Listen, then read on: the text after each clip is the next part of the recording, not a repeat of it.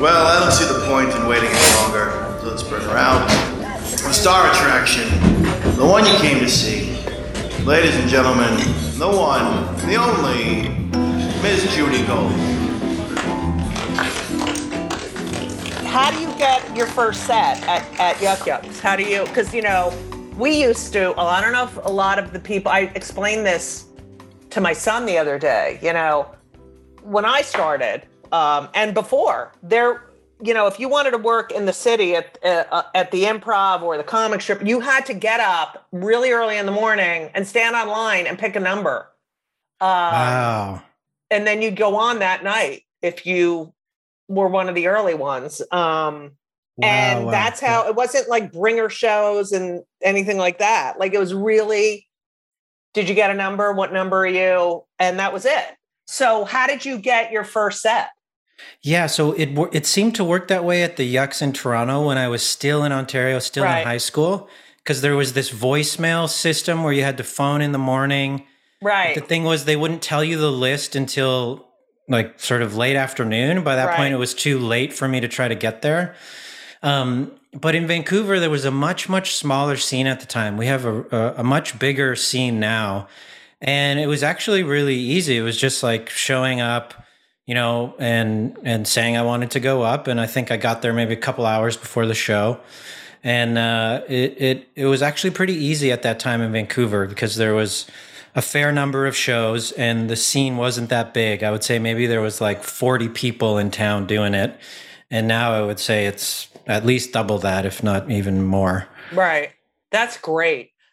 You get on stage, the MC introduces you. What does it feel like? Are you fucking freaking out before? I think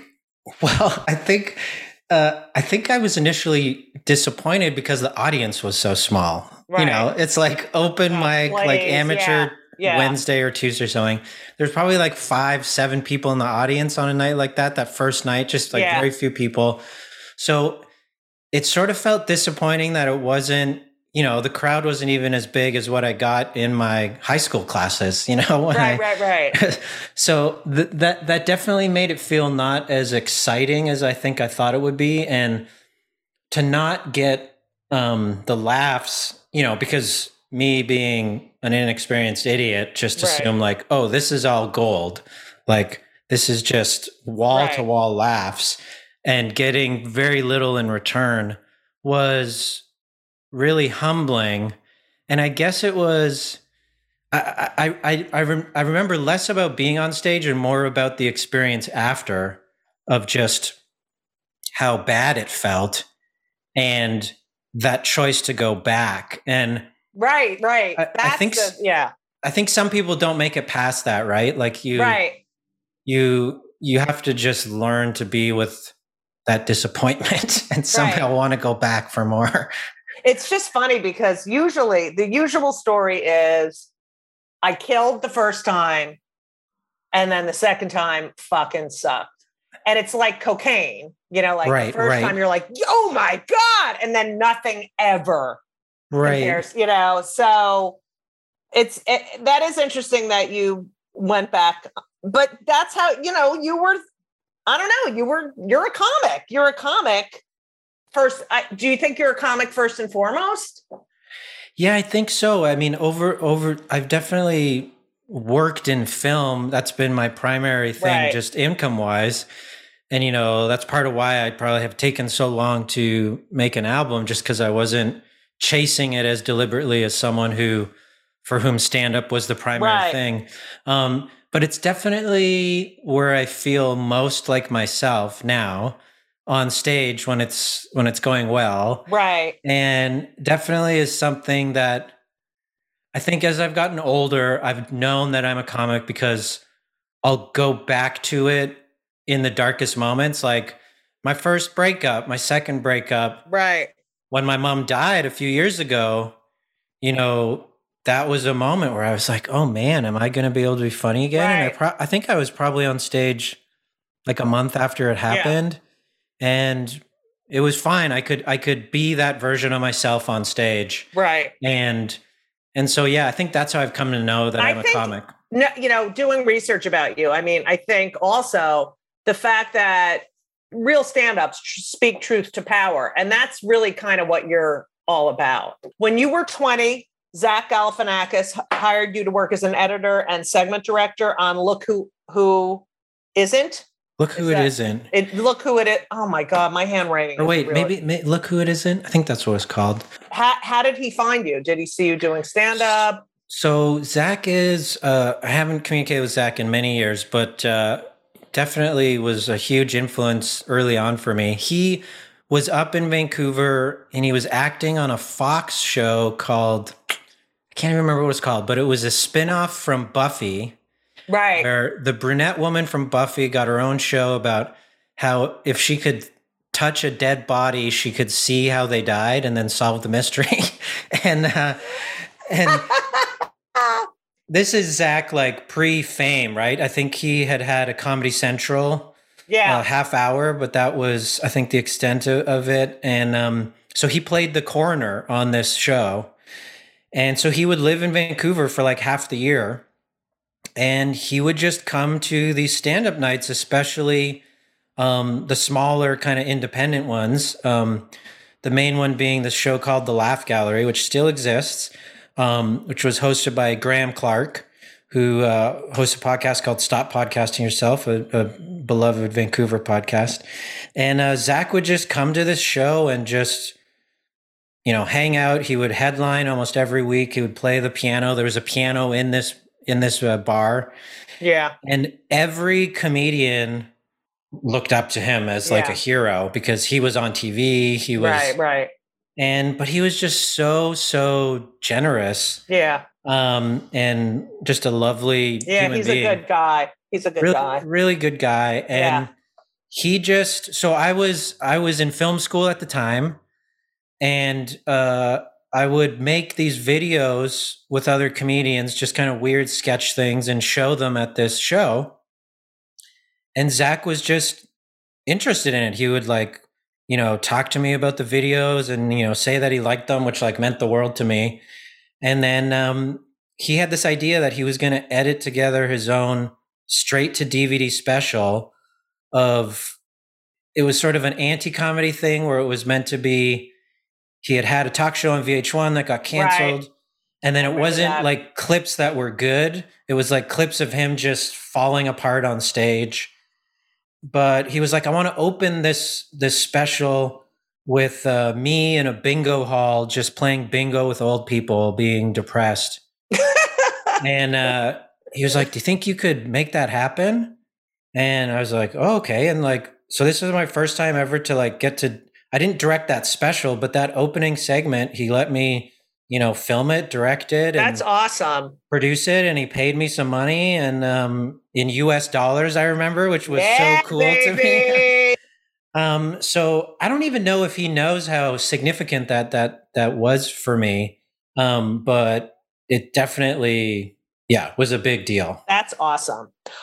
Okay. So you produced a short documentary after the Typhoon Haiyan. Yep.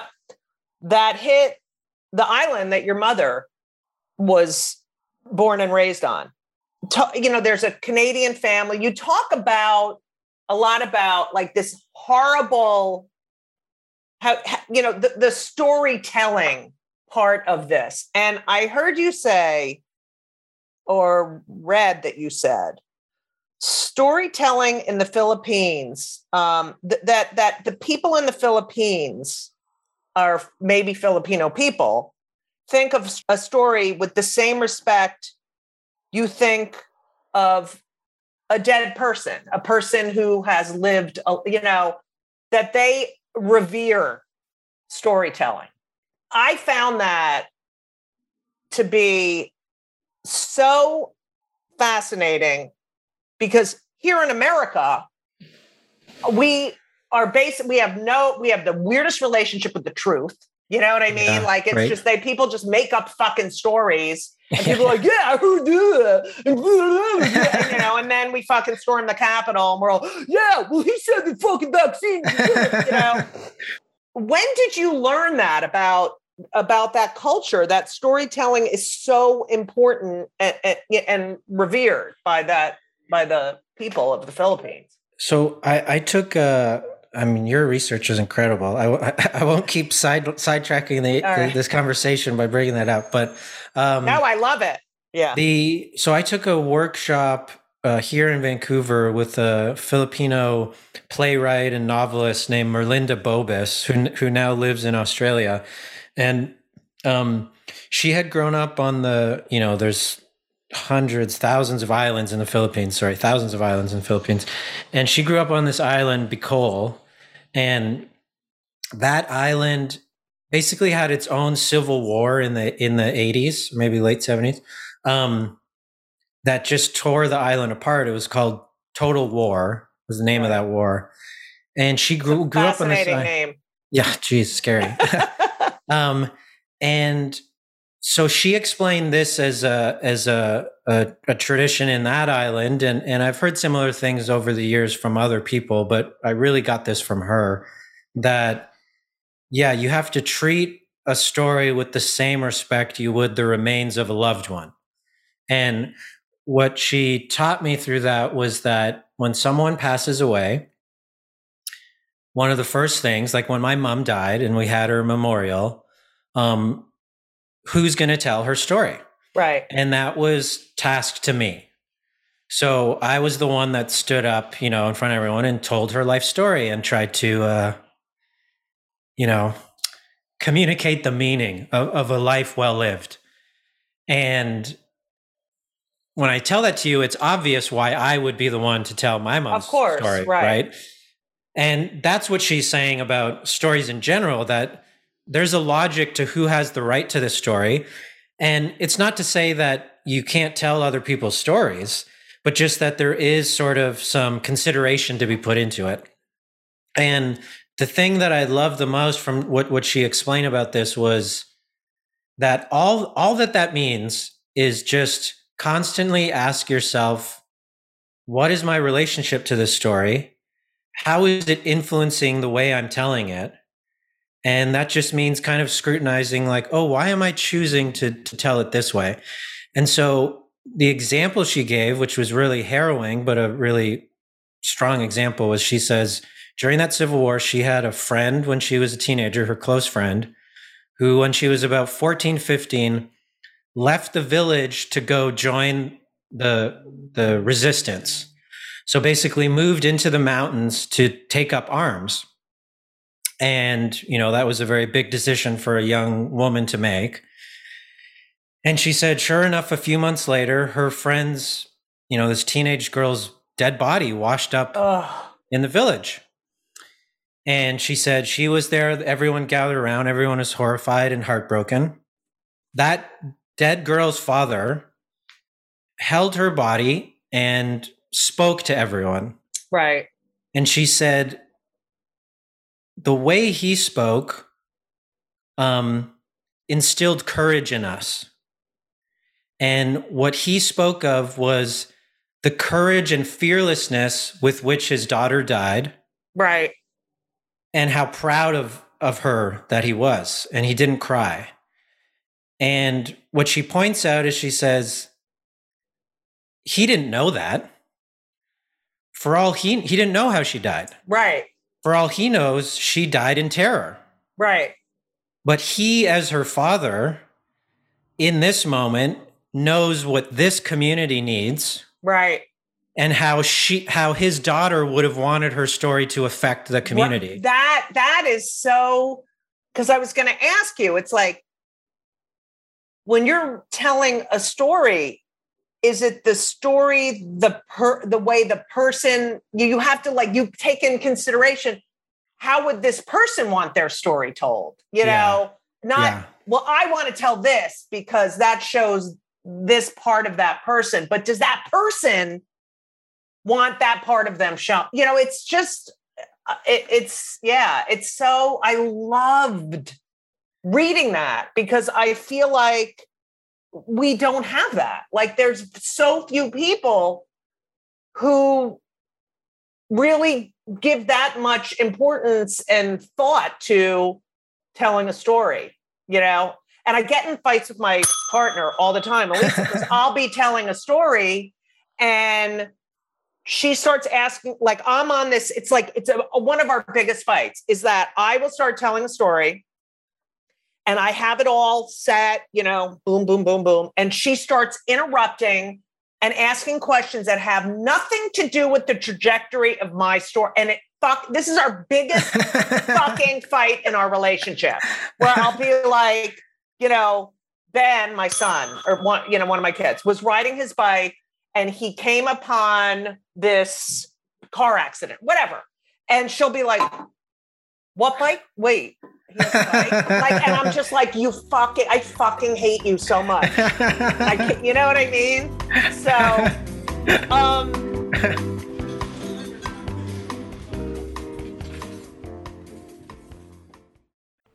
you know, I love my Liquid IV, that I drink Liquid IV pretty much every day. And I love it because it keeps me hydrated. I travel with it because it's in little packets. It tastes great. It's an amazing product. It hydrates better than water alone, 3 times the electrolytes of the leading sports drinks, 8 vitamins and nutrients, non-GMO. But here's the best part. You know, I've been bragging about Ben, my son Ben, who plays basketball. His team, his entire team, they love Liquid IV. I mean, they are number 4 in the nation. They are an amazing team. They've done better than ever this year. Dare I say it's because of the Liquid IV? I'm not going to say for sure, but I'm telling you, these athletes love Liquid IV. They love all the flavors, strawberry, lemonade. I love the watermelon. I never give them any of my watermelon. They have sugar-free, white peach, green grape, lemon lime. It makes you feel great. And if you need a little caffeine, the lemon ginger is beyond. And I know they use it while they're working out. I'm pretty sure they might use it after a game that they won and went out and had, you know, a couple of drinky poos. But that being said, I love Liquid IV. They're a great sponsor. They're a great product. And I honestly couldn't live without them. And it's winter still. You need to be hydrated. Hydration is very important. So, weekends are for going wild, as you all know. Have a game plan for Monday. That's what you need. I just had this conversation with Ben's girlfriend. I said, if you're going to go out and party, you need a game plan.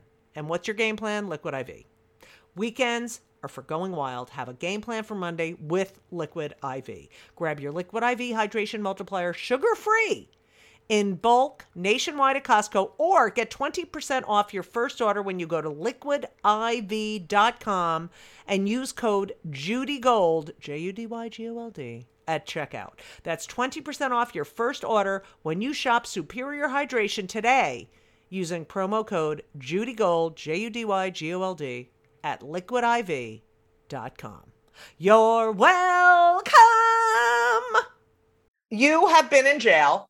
The Prime Minister, Stephen Harper of Vancouver, got on stage. I'm still, don't worry. I know we're getting to when the storm fades. But you have got on stage. You put on an apron, right? You acted like you were catering. Yeah. And he was brilliant. You dressed as a waiter, held a sign up while he was on stage saying climate justice now, and then went to jail. Do you think your comedy gave you the balls to do that? Like, do you think? Definitely, that was part of it. I did that with a friend named Shireen Sufi. She was on stage there too, and she had never done anything like that. And her interest, or her belief that she could do it with me, was based in her theater experience. She felt like she could pull that off. But there is a little kind of context there that fills in a small gap, and it's a Jewish gap. Yeah, baby, Jew bell. Yeah, is for starting in 2009. I started to have the great privilege to work with 2 Jewish men in New York named the Yes Men, who do these political provocation pranks where they do stuff similar to this. I have them written down, but I didn't know they were. Okay, go ahead. So, well, actually, Igor, who I've worked with many times, his family, they're all Hungarian Jews. So there's some connection there for you there. So that incident that you're describing with the prime minister, I had already been doing stuff with the Yes Men for 5 years at that point. And definitely the things I learned from them, experiences that I had working with them and for them, helped give me the confidence that I could go in and do that. But it almost didn't work because we went to the hotel the night before. We knew we wanted to get on stage to kind of interrupt the prime minister's event. Right. And so we just cased the joint. We looked at what the waiters were wearing. Yeah. And then we went to a thrift store and bought this entire black outfit and the aprons, just like what they were wearing. But then sure enough, when we got there the next day, it turns out the waiters wear something different for an event like this. So they're literally in like white dress shirts, gray vests, like black bow ties, like totally different. Right. And so we stuck out like a sore thumb. And we tried to, account for that we went in the bathroom and took these face towels and put little white napkins on our hands. Oh, that's great. And we just walked back into the kitchen and, when you do something like this, you're always worried that you're going to get found out. Right. But one of the things I learned from the Yes Men is just that in a place like that, where there's a lot of power and wealth, the ego kind of prevents them from even thinking that someone would trick them. Like, right. They almost don't think they can be tricked or that anyone would dare to do that. And so the main lesson is just some like Jedi stuff is just, you just have to act like you're supposed to be there. Right. And it's also about the path of least resistance, which is a lot of improv, is just whatever gets said to you, don't push back, just say yes and try to keep steering it towards what you actually want to do. And so, we were stopped in the kitchen and, in my head, I'm thinking, oh, they busted us. And they said, oh, we're doing a huddle with all the staff, so you need to get in here. And so they huddled us up with like 30 other hotel staff. And if we didn't stick out before, oh my God, that's fucking hilarious. Yeah. And they get to us and they're just looking at us, and the manager says, where did you two come from? And I'm not going to say the name here, but I used to work for like a staffing kind of catering company. Right. So I just pulled that out of my butt and said, oh, we were sent by this company. And they said, oh, they don't staff us here. You must be supposed to be at the other hotel a few blocks away. And so, and we say, oh my gosh, I'm so sorry. Yeah, maybe we're at the wrong hotel. And so they start ushering us out. And just before we're taking out the fire exit, we see the prime minister coming in. And so we're like, oh, this is the moment. And so just make up this lie. Oh, my jacket. Our jackets are inside. That's a really expensive jacket. Right. So they let us go back in to find our jackets. And then we just walked on stage and they were probably like, fuck. Yeah. And then you went to jail, right? Yeah. Well, actually, that time you didn't go to jail. You just got kicked out. They just drove me around in the paddy wagon, which actually I've only recently learned is a racist term against Irish people. Oh, there you go. So they're driving me around and then they drop me off at a bus station. But I've been arrested seven times, maybe 8 times. What is it like? What happens? Sometimes they're rough. Sometimes they're rough. I did this twice with the prime minister. Actually, I did it again a year later, and they were pretty rough because those guys are not supposed to let this happen. So it's real embarrassing for them. It's about them, yeah. Yeah, and so they put me in handcuffs. Sometimes you get taken to jail. The thing is, I've never been charged, and certainly my experience of police is not everyone's, of course. Right, of course. And that's part of why I do it, because I know I have a certain privilege in how I'll be treated. But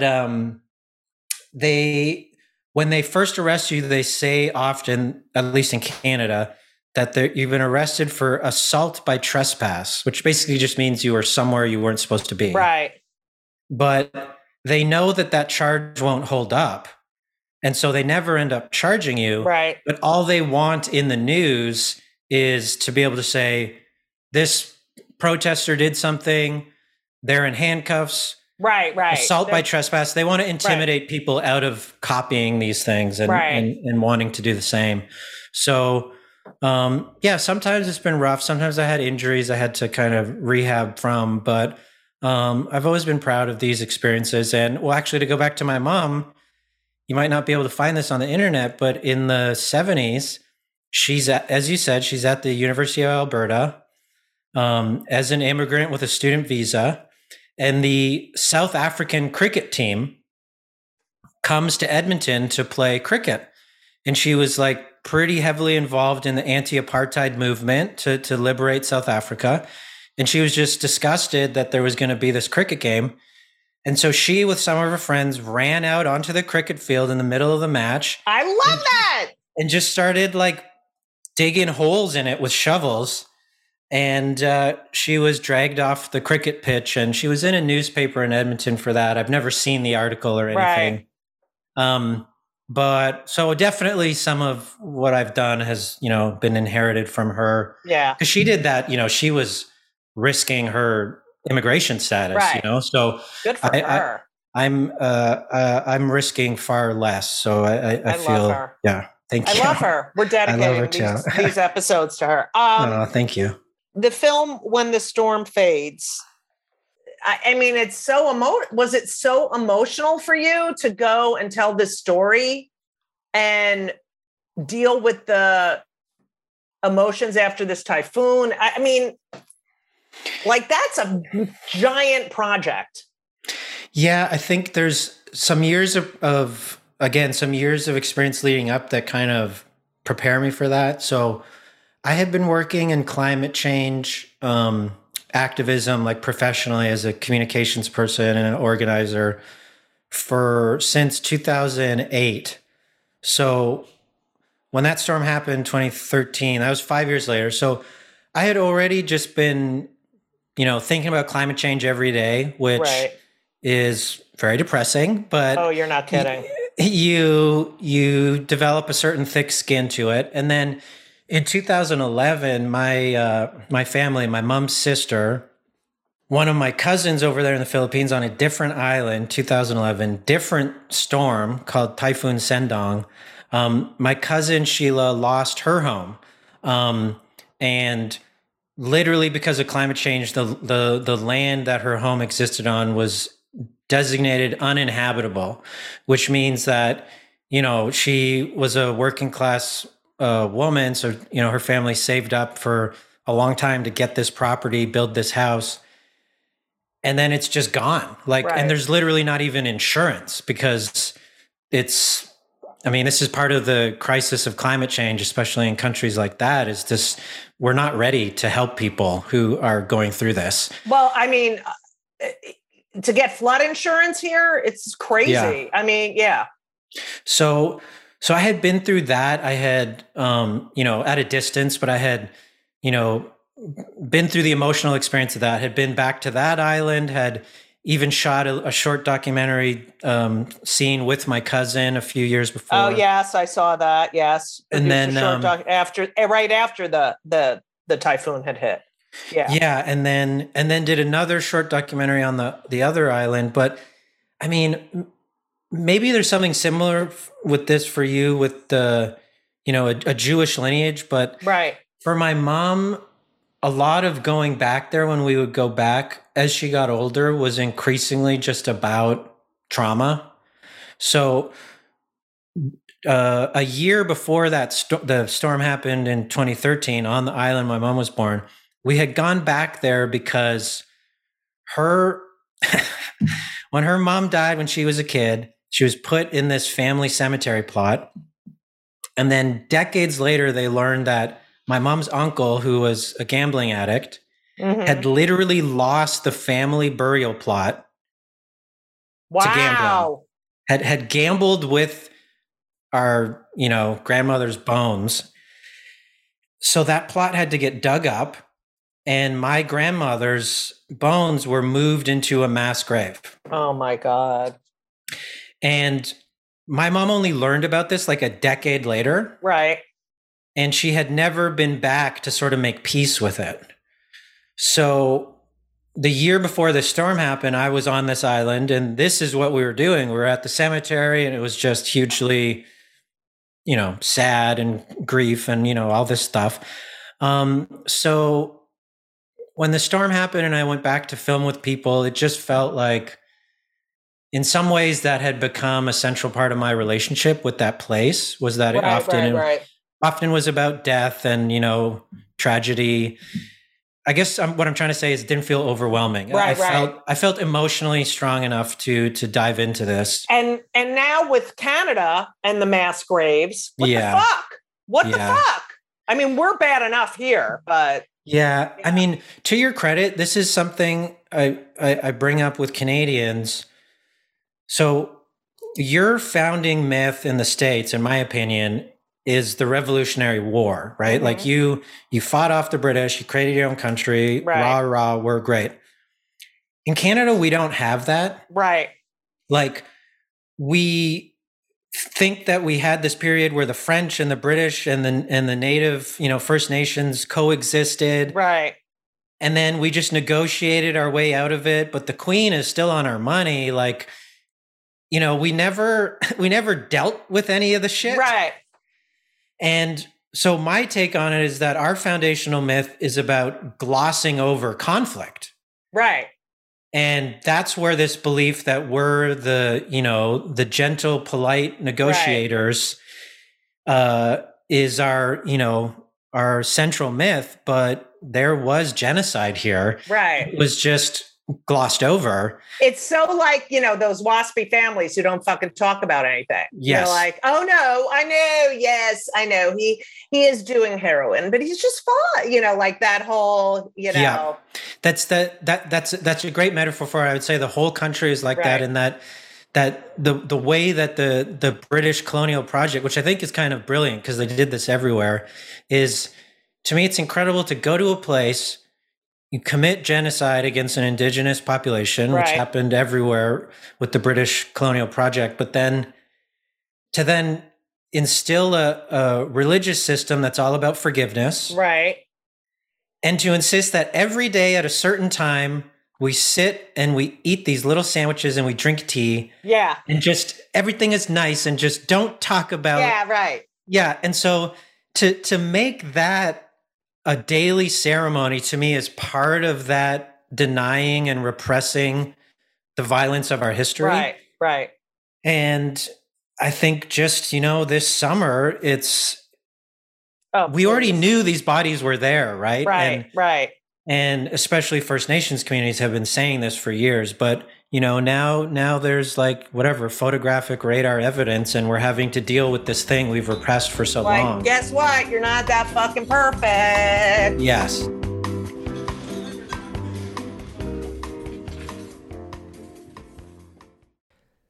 Hey everyone, one of my favorite things in life, if not my most favorite thing in life, which, it's arguably my most favorite thing in life besides my kids, and is food and eating. Eating is my favorite activity.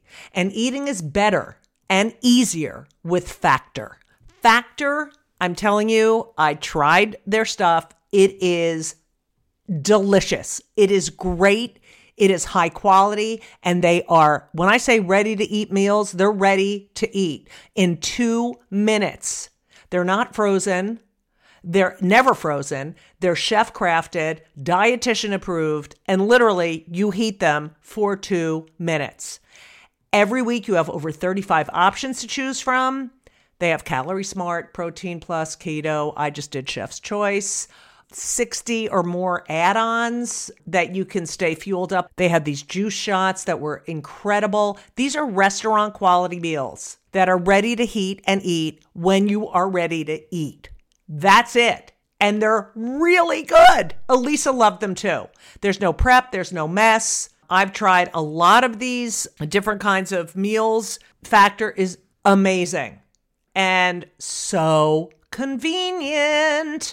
It's so great to get home from a long day of like schlepping around and knowing you have this delicious meal waiting for you in the refrigerator that takes 2 minutes to heat up. And you can pause, you can reschedule your deliveries at any time. It is a great solution for those nights and days that you're looking for fast, great, delicious options with no cooking required. Okay?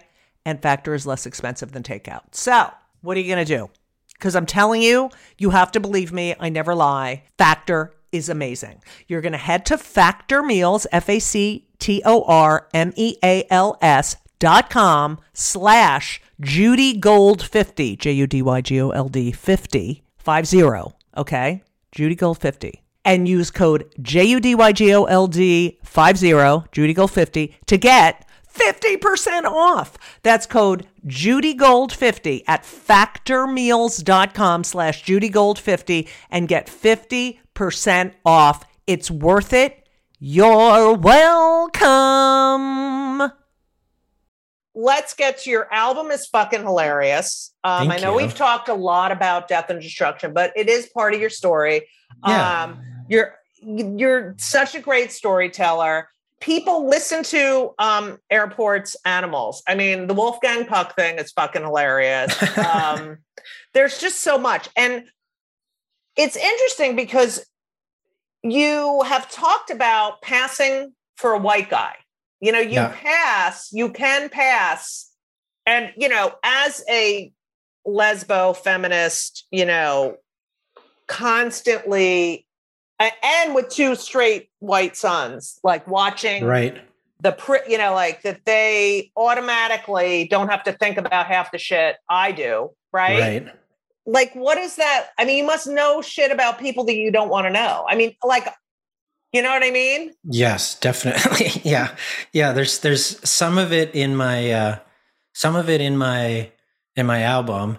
One thing that maybe connects all of these things is just that being stuck in the middle. Yeah. Which, if you look back, you know, in myth and in history, tricksters are often like half-breeds. Like, they're often, you know, even going back to ancient Greece, it's like Hermes is like the god who's not quite a god. You're like a demigod. So you have to navigate both spaces. And that's just what I did throughout my childhood. I wasn't really Filipino and I didn't fully feel Canadian. And so half-breed, that's all I ever heard. Yeah. And so it's just like, you know, I feel like my whole life has continued to be just kind of figuring that out. And figuring that out in my work. And so, yeah, I definitely like experience, you know, as I say on the album, white people only racism. When they think that I'm white and that, you know, even as early as high school, I remember after 9/11 happened, was at this party and I would have been, how old was I then? 18, maybe 17, and was standing in this, the circle with all these young white kids. And they started making fun of people from Afghanistan and saying all this racist stuff. And I was the only one who wasn't laughing. And because I wasn't laughing, they realized like, oh, wait. And someone said like, are you Afghani? Oh, I'm so sorry. I know. I love that. And I just said, no, I'm not Afghani. I just didn't think it was funny. I just think not an asshole. I'm not an asshole. Yeah. So I've definitely had that experience. But then it's the same also when I go to the Philippines, I'm viewed as, sometimes people will just think I'm white. But they'll definitely always view me as well, actually they'll call a white person Joe, which is because of the American military occupation. It means G.I. Joe. So they'll say, hey, Joe. So I'm definitely viewed as like a Filipino American there. So I feel a bit white there. You know what I mean? I love being able to access these different spaces and a lot of my work. That's so great. Yeah. I love that. I was bringing up another bit of Jewish history that connects to this. Are you familiar with the photographer Henrik Ross? Yes. Yes. So I saw his one of his exhibits. I saw his photos in person of him, where he was, I forget which, it was in Warsaw maybe. Mm-hmm. And he was a janitor who like cleaned up in the camp and snuck in this camera and took these amazing, haunting, but also beautiful photos of these families that, sadly didn't know what was about to happen. Right. And yeah, stories like that. He was Polish. It was the Lodz ghetto. Okay. It's amazing, the history. So the fact that you got to work with Sacha Baron Cohen must have been the fucking highlight of your fucking, speaking of Jews, life. It was a trip in part because I felt like I couldn't show that. Like I couldn't turn into a fanboy. Yeah. I had to be a professional who was there to do a job. And he doesn't know this. The production didn't know this, but the first day I was in the room with him was actually my birthday. And I didn't want to tell anyone because I thought I would start crying. Right. But privately, it was like, this is amazing. Like when I went and studied with that clown teacher who he had learned from, I never did it like even imagining that I would ever meet him or get to work with him. It was more like, I just want to learn some of this. So it was something I hadn't even really dreamt of. Did you tell him? I never brought it up. No, I was just there to work. So just wanted to focus on the work. Yeah. Oh, good for you. All right. So I ask all my podcast. First of all, I find you fascinating and I love you and I want to meet you in person. I would love that. I always ask my podcast guests 2 questions. Okay. Number 1, we're very pro mental health. So what do you do for your mental health? I'm on antidepressants. I meditate. I exercise 5 million times a day. I overeat, but what do you do to keep mentally healthy?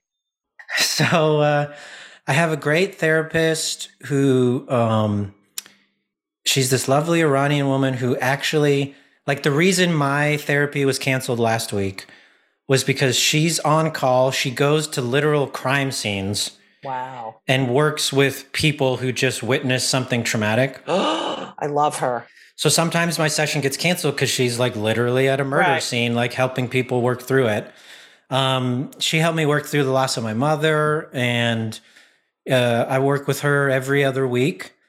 That must also, like, if my therapist had to cancel because she's at a murder scene, and then I'm like, Elisa and I had this fight, and I just fucking can't. I'd be like so paranoid that whatever I'm saying is so fucking meaningless. Okay, yeah. Go ahead. Well, it cuts 2 ways. So there's definitely the anxiety of when I'm like, oh yeah, this thing happened, and yeah, it's like, again in grade 5 with that kid, I'm like going back to all this kind of stuff. Yeah, same feeling. But, so my anxiety can diminish whatever I'm feeling in relation to what my therapist normally deals with. But when she leans in and is just with me, it's so validating that she's with me there, despite the fact that she just dealt with matter. So it kind of cuts both ways. And so there's that. My loving wife just started going to therapy like a few months ago. So that was a huge breakthrough in our relationship and for her. So now we're kind of doing it together, but separate. Right. Yeah. I smoke a lot of marijuana. Yeah, baby. Especially this is something I only learned in the last couple of years. The difference between the CBD and the THC, which now with the legal marijuana, you can actually buy weed that just tells you the difference. Yeah. And the CBD is the anti-anxiety part. The THC is kind of the psychedelic part and psychoactive part. And I just realized that all the times I had bad experiences smoking weed was because too of much THC. Yeah. So now basically just smokes CBD weed, which just feels like anti-anxiety medication. Yeah. I use an herbal thing that you can just get at Whole Foods, which is actually something that comes from the Philippines or Indonesia or Thailand called kava. Also anti-anxiety med. I meditate, I exercise, I play basketball. My son plays college basketball. Wow. Amazing. 6'8". He's 6'8". 6'8". Your son is 6'8". Yeah. That must feel I don't have a kid yet, but if I had a kid and they were that tall, I would feel so amazing. It was amazing because I'm 6'2", and it was like, when you're taller than me, and that I literally have to go like that. Like, it's crazy, Wow. So where does he play? He played at Tulane. Okay. He is transferring from Division I to Division III. He wants to have a life. Okay. He really, he went through this whole thing. He's like, it was a big process. I don't know if I want to play basketball at this level. I want to do other things, it's defined his life. And he made a decision. He went to therapy and made a decision. Good for him. I'm really proud of him. So, that's wise, especially at that age. Yeah. And I mean, they're still not offering any money to those kids, which to me, the NCAA, well, they're going to now. They can, apparently. But it's just like, it's your entire life. Yeah. Okay, here's question number 2. So my podcast is called Kill Me Now because I basically, everything annoys me. So I'm always like, oh my God, I want to kill myself. Kill me now. So what pisses you off more than anything that makes you fucking crazy angry? Right now, it's very specific. My wife and I rent the main floor of a house. There's 3 Irishmen that live above us. They're great. They replaced, I support sex work. I think it should be legal. Right. Same. But we had 2 women living above us doing illegal sex work. And so it really tested my politics there of, I support this, but do I support it right above my bedroom? Right. Right. So the Irishmen are much quieter. So that's nice. The folks below us are amazing folks who work in the downtown east side and work in the queer community, doing all sorts of beautiful stuff. But one of the people I love in our basement has started dating a young man in the last few months who is learning to play banjo. Oh, boy. It's worse than the fucking people doing yard work here. This guy, I would even hate banjo if he was good at it. So this guy's white. I don't think he knows that, banjo is basically the music that introduces racism in movies. Right. When a banjo plays in a movie, it means something really scary and terrible is about to happen, right? And I just, as someone who, as we've talked about, goes to therapy, has anxiety, does all this stuff, I just can't imagine this guy's brain that he's so oblivious and confident that he comes to our house every weekend on our days off and sets up in our backyard and tries to teach himself banjo. Oh God, get the fuck out of my yard. And what? I just don't understand his confidence to not assume that entitled. Yeah. And fucking, who the fuck are you that you think, oh God, I need to come there and talk to him. Well, my wife and I just we lose it every time. We close the windows, we go for walks or whatever. You gotta say something. I know, and this is what I'm doing with my therapist right now. Yeah, working on all this assertiveness.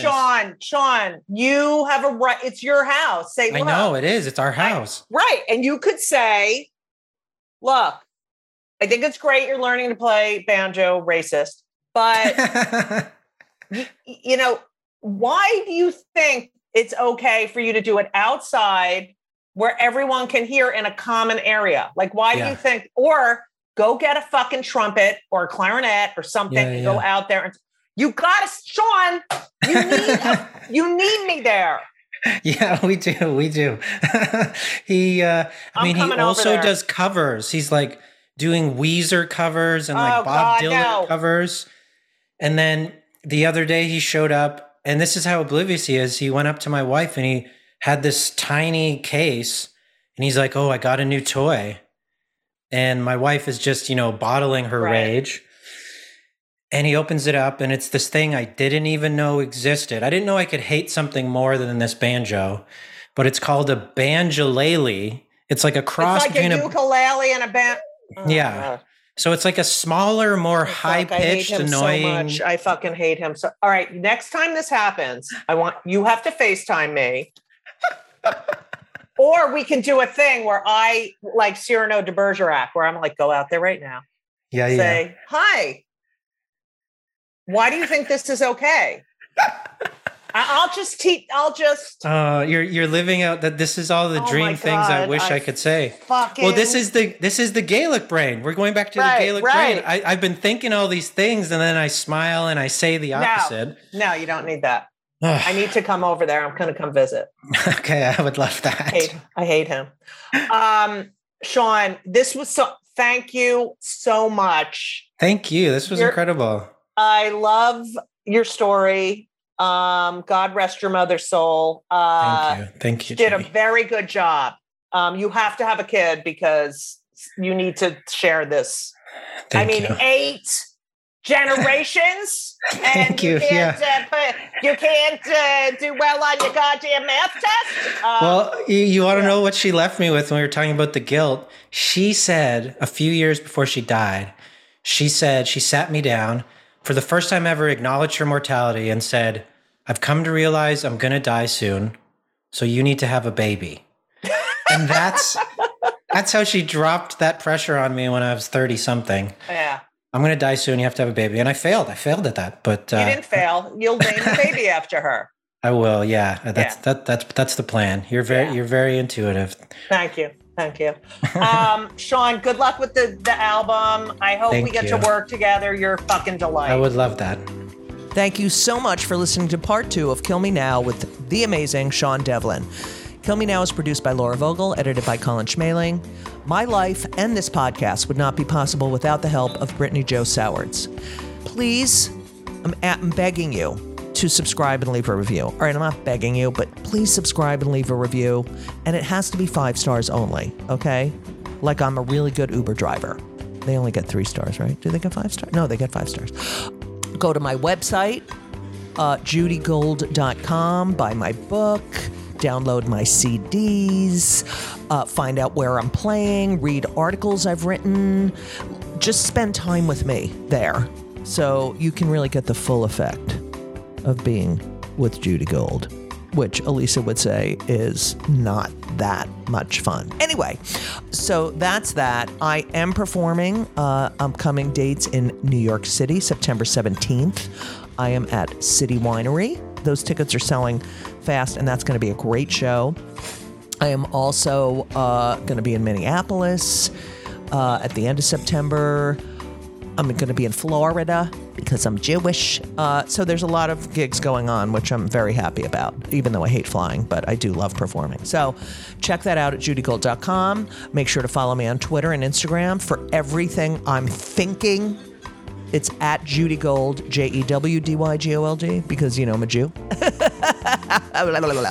Also, speaking of Jews, I want to wish all my Jewish listeners, I am not recording this on Rosh Hashanah. Okay, I'm just telling you that now. But I just want to wish all my listeners a Chag Sameach, Lashana Tova, Tekatevu, happy, healthy New Year.